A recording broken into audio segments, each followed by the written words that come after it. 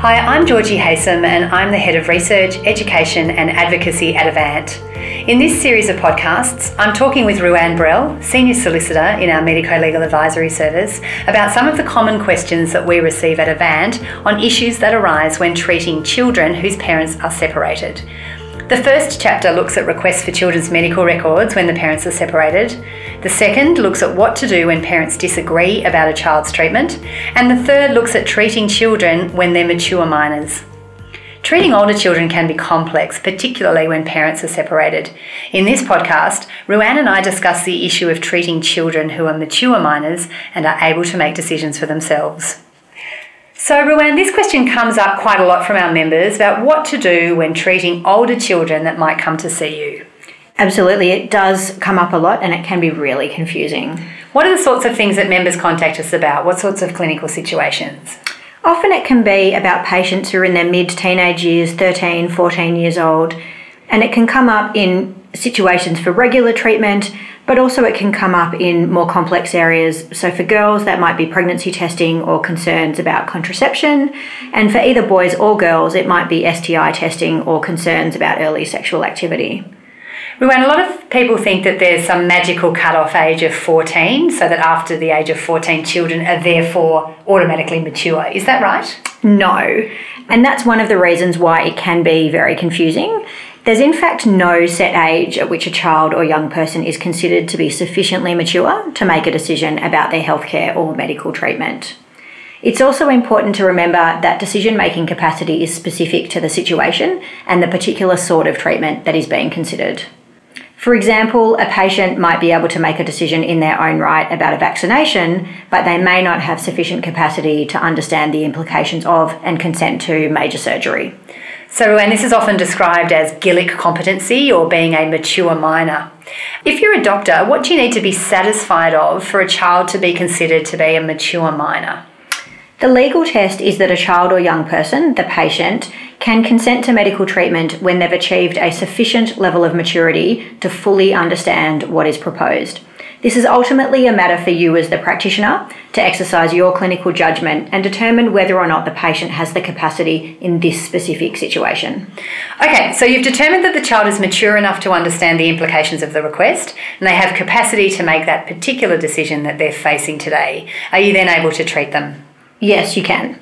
If you've assessed that the child is a mature minor, then they are able to consent to the treatment and you don't need to get consent from the child's parents.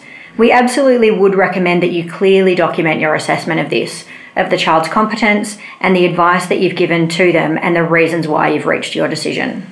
And do you need to tell their parents in this situation? No, you don't, because the child at that point becomes the patient in their own right and is capable of giving consent. You may still want to encourage the patient to involve their parents or one of their parents or another respected or trusted adult in their lives for support and advice in the situation.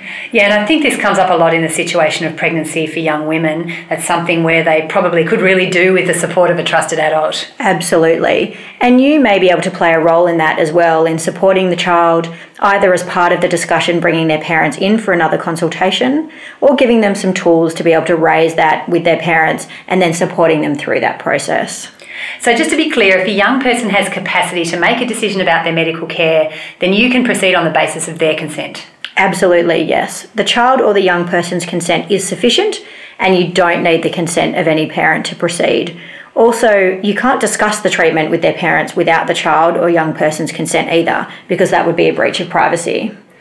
Okay, so that deals with the situation where you've made an assessment the child is sufficiently mature to make the decision. What about if you don't think they've got enough maturity, they don't satisfy the criteria for a mature minor? If that's the case, then they are not able to consent to the treatment and you do need to get consent from someone appropriate before you can proceed. So in the first instance, that would be one of the child's parents or both of them if they're involved. And Ruanne, what if the parents are separated? Does that change the situation? The starting point would be that it didn't, but it would be important to ask the child or the parent that you have contact with whether or not there are any parenting orders that might vary the parental rights or responsibilities of either of the parents. There are also a small set of circumstances that involve what's called special medical treatment, and that would require a court order specific for that treatment. And you would want to probably get some legal advice in relation to that if you were proceeding down that path. So separated parents can add a level of complexity, and you really don't want to get stuck in the middle of any acrimony between them. Absolutely not. And those family dynamics can be something that you might already be aware of, and then you can actually help navigate through that. So if the child doesn't have decision-making capacity and is not a mature minor, then you need parental consent. But if the child is a mature minor, has capacity, then the fact that the parents are separated doesn't really matter. That's right. If the child is a mature minor, you won't need the consent of the parents, and you will need the child's consent to speak to either or both of the parents about the treatment. We have a separate podcast on dealing with separated parents and parenting orders in the context of requests for medical records, so have a listen to that if you would like some more information on that topic. So Ruanne, I think that brings us to the end of the conversation. What are the key messages that people should take away from this podcast?